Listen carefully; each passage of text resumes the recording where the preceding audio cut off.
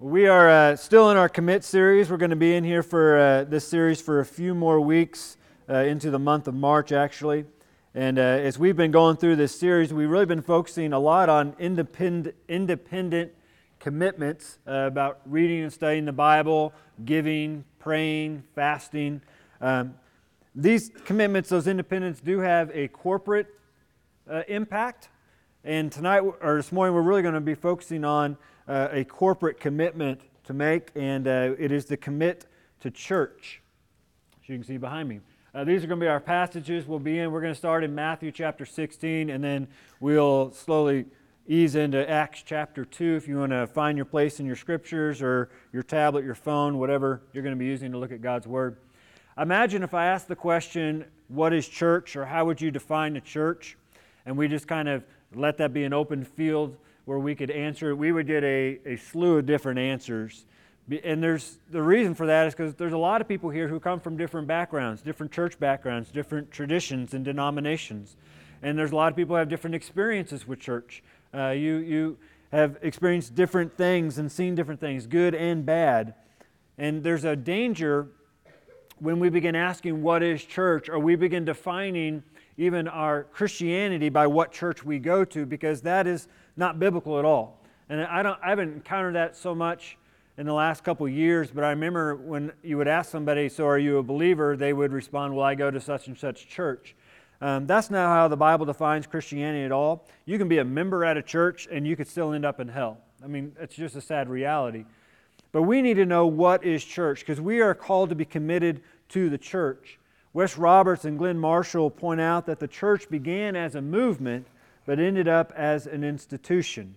And for this reason, a lot of people outside the church, and maybe even some here this morning inside the church, kind of look at church as optional and sometimes even irrelevant.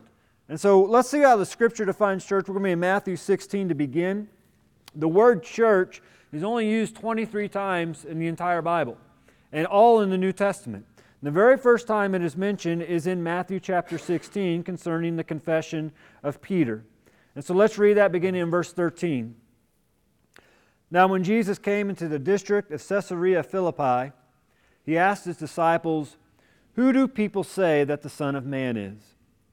And they said, "Some say John the Baptist, others say Elijah, and others Jeremiah or one of the prophets." And he said to them, "But who do you say that I am?" And what a great question just to sit on for a week and say, who do I say that Jesus is? Well, Peter, we got to love Peter. He loves to pipe up every now and then. In verse 16, Simon Peter replied, "You are the Christ, the Son of the living God." And Jesus answered him, "Blessed are you, Simon Bar-Jonah, for flesh and blood has not revealed this to you, but my Father who is in heaven. And I tell you, you are Peter, and on this rock I will build my church, and the gates of hell shall not prevail against us." In verse 18, when Jesus says, "You are Peter, and on this rock I will build my church," let's deal with the word church, because this is the first time it's mentioned in Scripture. The word church can be read as an assembly, a gathering, or a congregation.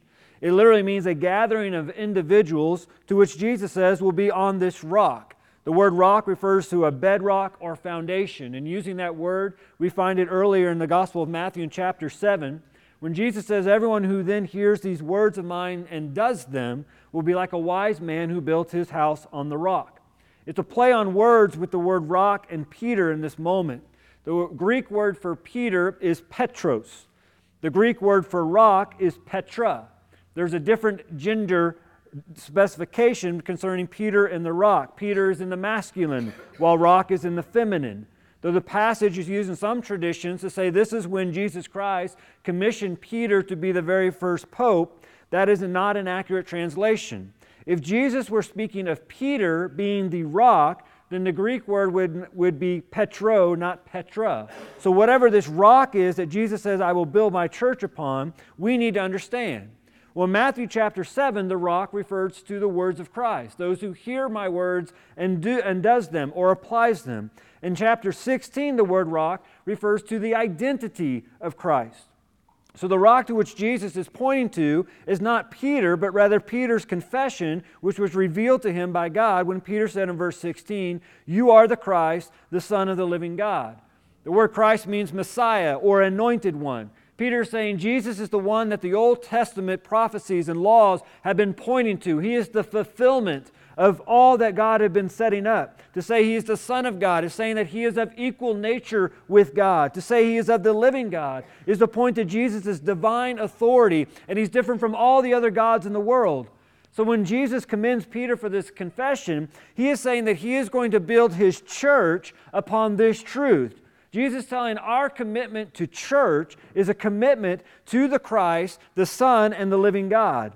So when we commit to church, whether it's attending or saying, this is where I'm going to be a member of, this is where God wants me to be, I'm committing to who Jesus is and who God is. I'm not coming to a church to commit to a pastor. I'm not coming to a church to commit to activities or ministries going on or a worship team or things that I like. I'm going to church not for what church can do for me, but I'm going to church to announce my commitment is to Christ and to God.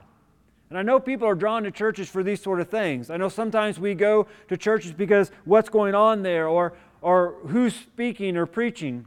I'll admit, I go to conferences based upon who's going to be there at times, because I respect them. I know they're men of God. I know what I can expect to hear from them. I've never had to experience searching for a church growing up. I was a pastor's kid, because wherever my dad was pastoring, that's where I ended up going. So it wasn't like, well, I'm going for that particular reason. But I do know people, matter of fact, my wife and her family at one point in time switched churches because of a youth ministry at a certain church. They were in that period of time in their life, and these aren't bad reasons for you to join a church or be a part of a church, but they can be. I've seen huge youth ministries or student ministries, massive attendance, but no depth. I've seen incredible worship teams, but no spirit. And so we might be attracted to church initially by the pastor or the activities or the ministries going on, but our commitment isn't what the church can provide. Our commitment is, what will the church allow me to know Christ and the living God more? That's where I go to church, so I can know Christ and God more. And if a church is not doing that, it doesn't matter what activities they have, what ministries they have going on, how awesome their worship team or how incredible their pastor is. If you're not knowing Christ and God more, then you're not going to church. In Acts chapter 2, we see this, if you want to make your way there. In Acts chapter 2, we have the development of the first church after the coming of the Holy Spirit. And in verse 42, we read this statement, and they devoted themselves. The they are the believers who now have the Holy Spirit. The word devoted means that they were consistent and continually acting on the things that happened in verse 42. They were committed to certain things as a church. They devoted themselves to the apostles' teaching. They devoted themselves to the fellowship. They devoted themselves to the breaking of bread, and they devoted themselves to the prayer. So let's begin with apostles' teaching. At this point in time in the New Testament, in this history, the New Testament has not been written. The first book that we have in the New Testament was not written until 25 to 30 years after the Holy Spirit came. So they're not looking into the Gospels. They're not looking into Paul's letters. Paul had yet to be converted at this moment in time. So the apostles' teaching, we need to know, what are they devoting themselves? What are they committing to as a church? Well, in the beginning of Acts chapter 2, we find Peter's very first message after the Spirit comes. And then if you turn to Acts chapter 7, we find Stephen also delivering a message. And if you read through both messages, what you see each man doing in their devotion to the apostles' teaching is that they taught, focused on the Old Testament with the genealogy and the story of Israel, and then pointing to the prophetic messages concerning Jesus Christ. They would be teaching how Jesus fulfilled every aspect of every prophecy in the Old Testament, which made Him the Messiah or the Christ. They were teaching and growing in understanding of Jesus being the Christ, the Son of the living God. They were teaching and growing and understanding the eternal work of Jesus Christ to which God had set in place. This is our commitment when we commit to church. We're committing to be in a place where we can be discipled to know Christ and God more and the Holy Spirit. To be in a place where we are diving into God's Word so we can understand it and therefore apply it to our life. It's huge, because if I'm committing to anything else at church that is not diving into God and understanding Him and Jesus Christ more, then I've come for the wrong reasons and I'm committing to the wrong thing. And again, I know ministries and activities and people draw us to church, but the end should be a desire to know God and Christ more. With Peter's confession, he says that you are the Christ, the Son of the living God. He was stating there is a union between Christ and God, to which the church is to be a union between the church and Christ. In Ephesians chapter 5, verses 23 through 24, Paul uses the marriage analogy and the representation of Christ in the church, that the church is the bride of Christ, meaning it belongs to Christ and submits to Christ. But the only way the church can do that is if the people who gather together to form the church are doing that. So when we gather, we form the body, the bride of Christ, and we are to be in submission and under the control of Christ. We belong to Him. Going back to Acts, they were not only devoted to the apostles' teaching, but they were devoted to the fellowship. So to commit to church is to commit to community. Now, I grew up Southern Baptist. And we have any good Southern Baptists here? So when I hear the word fellowship, there's one thing that comes to mind. Food and fried chicken, right? We're going to have a fellowship. That ought to mean we were going to eat, and as a kid growing up, I'm going to get more time to play with my kids at church, or my friends at church. Not my kids at church. Whew, that was weird.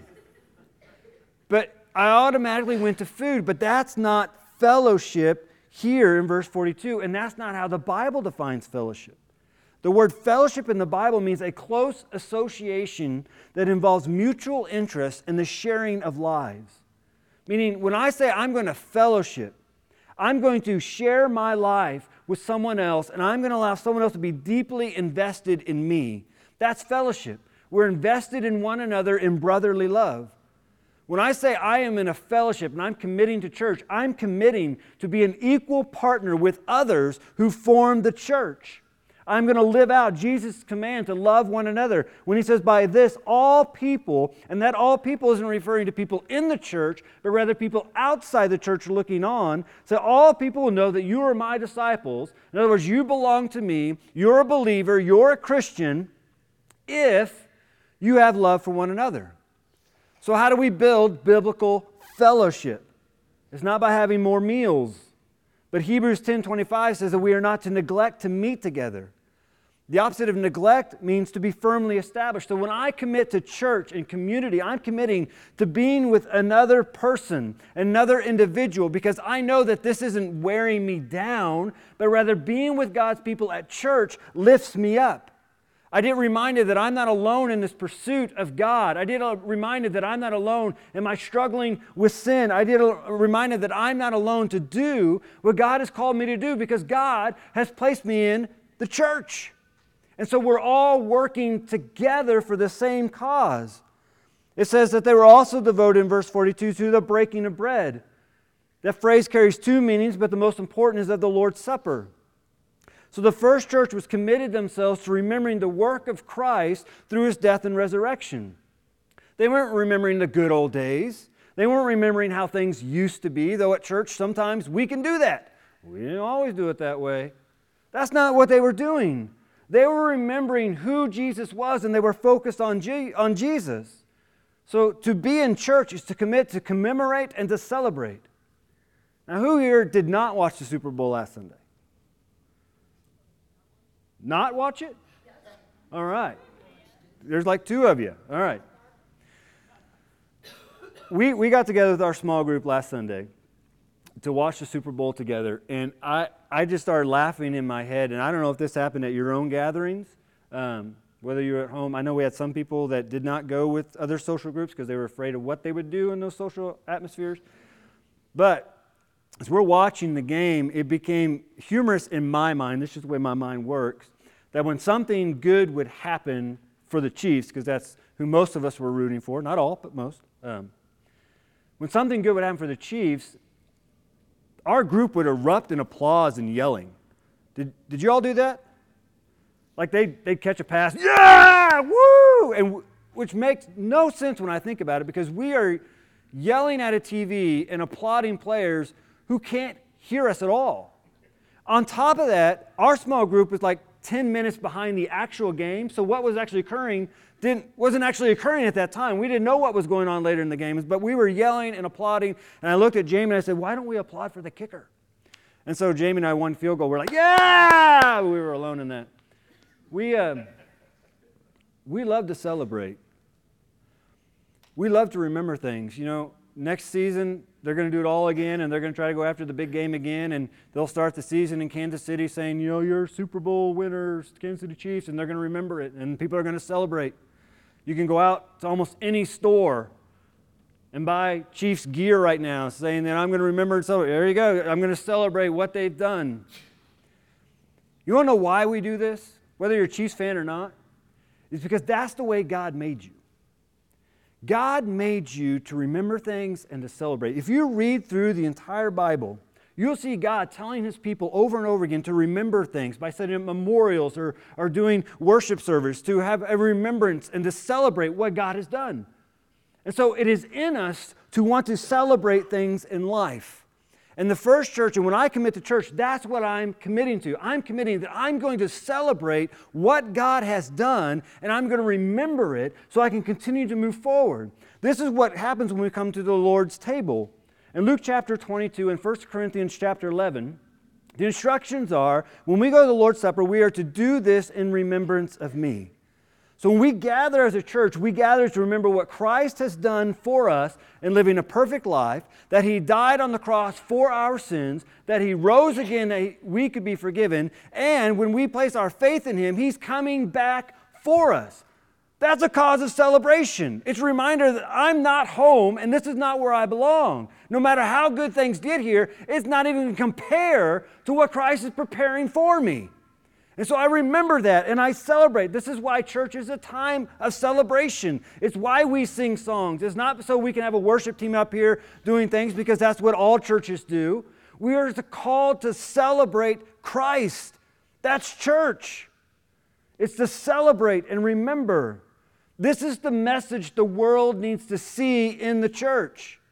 It's not people going to a funeral, but it's people who have been born again and are alive. But I've been in churches where it seems like worship services.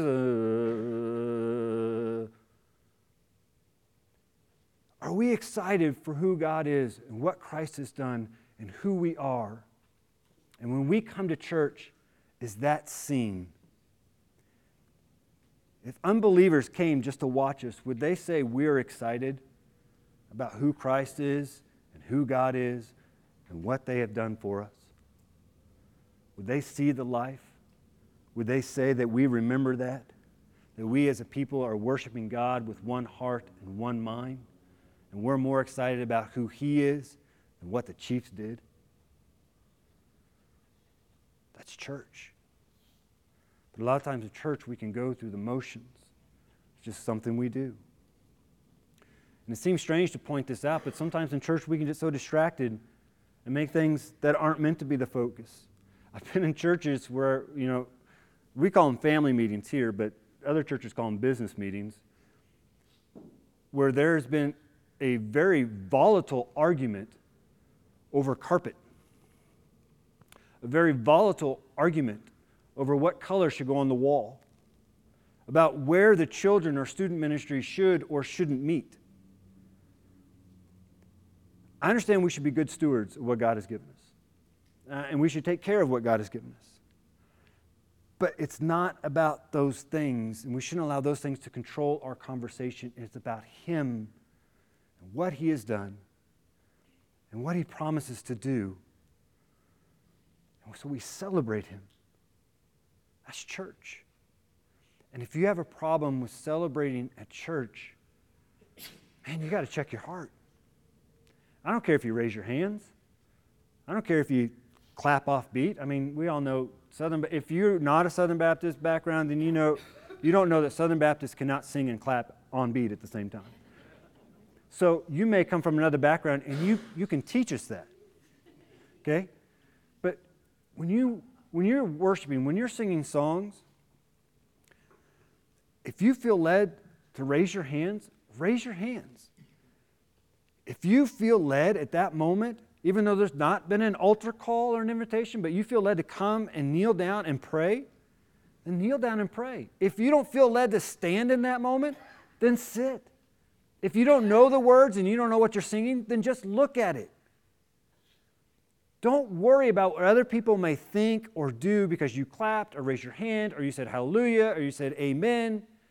I mean, the only thing we'll get a little uncomfortable with if you start flailing around on the floor, but we can talk about that. It's about Him and celebrating who He is. It says they were also devoted to the prayers in verse 42. So when I commit to church, I'm committing to communion with God and with believers. And we talked about committing to prayer a couple of weeks ago, so you can check it out on the website or the podcast. But it amazes me, and it still does, that when we say we're going to have a prayer meeting, you know what happens to attendance? It just drops out. Matter of fact, if I said next week, well, probably not now because but if we were to practice, say, this Sunday we're just going to have a time of prayer. We're not going to have any singing. We'll maybe read some scripture. We're just going to gather together and we're going to pray together and just be together. I'm guessing a lot of people would opt out. Something about prayer meetings doesn't attract believers the way it should. But when I look in the first church understood, the believers understood the power of the church rested in their devotion to prayer and their communion with the Father. It's not about them, it's about Him and remaining connected to Him. So in verse 43, and awe came upon every soul. The reason awe was on every soul is because when they went to church, when they went to that gathering, it was Spirit-filled. Stick with my letter C's if you notice behind me. Verse 44, it says, and all who believed were together and had all things in common. So when I commit to church, I commit to consensus. I'm committing to unity. It says all who believe had all things in common. So when I speak of church, when I think of church, the first thing that should come to my head is unity. Harmony of God's people together. And I know that there are people here who have not experienced that in church. I'm with you. I've been there too. And it's heartbreaking. It's frustrating. It's aggravating when people who call themselves the children of God do not act like God's children at all. But when people see the church, when they think of Harvest Hill or any other place that calls themselves a church, they should see God's people in harmony with one another because they are in harmony with God. The word the Bible uses is reconciliation. It means to be at harmony with God. We've been reconciled and redeemed. And now that we've been reconciled to God, we are now ministers of reconciliation with the message of reconciliation. And God knows this isn't easy because there are people in here that have problems getting along with other people. The same thing happens in Scripture. Matter of fact, if you read through the majority of the New Testament after the book of Acts, you will find the majority of Paul's letters are written to churches who are having issues. They're having divisions. They're arguing with one another. And in 1 Corinthians chapter 11, Paul deals with the division in the church, and he says this concerning divisions. When there are divisions in the church, what it reveals are those who belong to God and those who don't. Because those who belong to God are seeking reconciliation and harmony and unity. And those who don't just want to keep stirring the pot. And so divisions happen, and there will be divisions at Harvest Hill at times.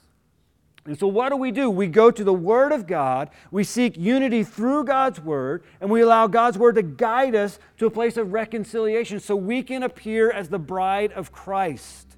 So when the church and the world sees the church, they see the physical representation of who God is and who Christ is because we're the body. To say they had all things in common is an interesting phrase in the Greek. It means that the believers who made up the church, they didn't look out or value worldly things over people. They valued one another over anything they acquired or anything they were attempted to give value to. The church was committed to using all that God had provided them, whether it was money or resources or homes, in order to advance and promote the kingdom of God. That was their goal for having stuff. And so our commitment to unity is to commit to look out for one another. Is to make sure that we're taking care of one another, that if someone's in need, we step up and we fill that need. And sometimes it makes us uncomfortable. Sometimes it makes us have to sacrifice something. Students at school, have each other's back as believers. If you see someone picking on another person that you know is a believer, maybe you can go to church with them. Stand up for them, willing to be persecuted with them if you have to. Adults, stand up for other adults that you work for, that you know are Christians, are believers, and they're living by biblical truth. When they become persecuted, when they feel ashamed to do something for Christ, stand up for them. It may mean persecution. It may mean sacrifice for you. But the church is to be unified. In Acts chapter 4, verse 32, it says, "Now the full number of those who believed were of one heart and soul, and no one said that any of the things that belonged to him was his own, but they had everything in common." And what is the result of such a unity in the church? Verse 47, "The Lord added to their number day by day those who were being saved." Why? Because the church is different. It's meant to be different than the world. It's a gathering of people who have their eternal salvation locked. And so we live differently. We act differently. We talk about different things. We respond differently to circumstances. But when God added to their number and we are committed to these things at our church, what we see when it comes to church is we commit to Christ's work. We're going to dive deeper in this the next couple of weeks about being committed to being involved and being committed to sharing our faith. But when I say I'm going to go to church, or I'm a part of a church, or I belong to a church, however you word it, what I'm saying is not that I'm going to a physical place or that I belong to a certain denomination or tradition. When I say I belong to a church, I'm saying that I am committed to Christ's work to tell the world about Christ, because the church is the body of Christ. It is the physical representation of Christ for the world to see. And so we as a church gather, that's what has to be proclaimed. Not our own initiatives, not our own ideas, not our own wants and desires, but the work of Christ. We are His arms, His legs, His feet, His heart, His words, His actions. We're going to look at that more next week. The Bible says we are to have the mind of Christ. We are all about the will of God in 1 Timothy 2:4, who desires all people to be saved and come to the knowledge of truth.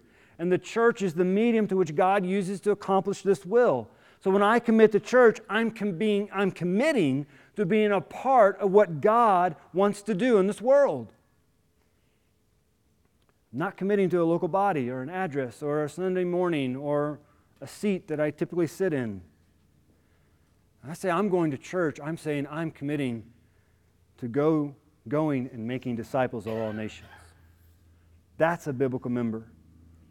That's what it means to belong to church, that I am a part of spreading good news. And so that's the question for us this morning. How are we allowing God to use us to advance the kingdom of God as a church and as individuals? What part are you playing here at Harvest Hill Baptist Church to advance the kingdom of God and spread the gospel? We're committing to our individual sanctification, being set apart in holiness, but we're also committing to our corporate sanctification and holiness, because that's the cause of Christ and our commitment to church. You may be here and thinking, why in the world would I want to make such commitments? That sounds like a lot just about church. We make such a commitment because God made even a bigger commitment for us. When we talk about remembering and celebrating who Jesus Christ is, you may be here this morning and you can't commit to church because you have yet to commit to God. You've yet to begin a relationship with Him. The Bible says that all of us are sinners. All of us fall short of God's glory. All of us do things that we know we shouldn't do, and we wrestle with things almost habitually that we shouldn't do. That's sin in our life. And for some of us who are believers, we have the Spirit that reminds us of that. But you may be here, and you just know you do bad things, but you may classify, well, they're not that bad. I didn't kill anybody. I didn't cheat on my taxes yet. Don't cheat on your taxes. But I didn't do anything really bad. The Bible says you can be a great person, a good person, and you can still end up in hell. Because the only way I can be secure in my salvation is if my faith is in Jesus Christ alone. And so when I understand that I'm a sinner and I fall short and I do bad things, even if I'm still a good person, the Bible says I have to place my faith in what Jesus Christ and God did for me. Jesus Christ lived a perfect life. He died on the cross for your and my sins. They placed him in a tomb. He rose 3 days later so that I could be forgiven when I place my faith in him alone and the work he did. And so you may be here this morning, and that's the commitment you need to make before you can commit to the church, is that to confess Jesus Christ your Lord and Savior. I'm going to invite you to come down as the worship team comes and leads us and just say, Pastor Mike, I want to be saved. I want Jesus in my life. Maybe you're here and just looking at the commitments that we're called when we commit to church, you realize that you have not been doing your part. And that needs to change, and that's kind of scary at times. Maybe you just need to come and kneel before the Father and pray. Maybe you just need to pray where you are. Maybe you feel this is where God wants me to be, and I just want to let that be known. And you just come on down and say, Pastor Mike, I feel that this is where God wants me to be, and I want to become a member, a part of this body. I'm committing to the church. However God has spoken to you and laid upon your heart, there's going to be a time of invitation. I'm going to lead us in prayer, and we're going to stand up and we're going to sing. Father, thank you for this day. Thank you for loving us and taking care of us. Thank you for bringing us into this incredible body where we're not alone. We're promised that we're in your presence. And Lord, thank you for giving us this incredible task, which we don't have to do alone. Lord, thank you that you empower us through your Spirit, and you empower us through our believers, our brothers and sisters in Christ, and this incredible family we have. And Lord, I pray for those here this morning who do not know you as their Lord and Savior, that they know it, their heart feels it, their mind senses it, your Spirit's working on them. Father, you would just give them the courage to walk down and let it be known that they want to be saved. They want to be forgiven. For those here this morning who call this place their church family, but they haven't made it a public commitment, that this is where they attend, but they haven't said, this is where I'm going to state my claim that this is my family. Father, give them the courage to walk down and just let it be known that they want to join. But Father, let us be a church that mirrors the Scriptures and the Word and not what we think it should be, but what you've already made it to be. Above all else, Lord, I ask that you alone be glorified in this moment. Thank you for this time. Thank you for your word. And praise on in the name of Jesus. Amen.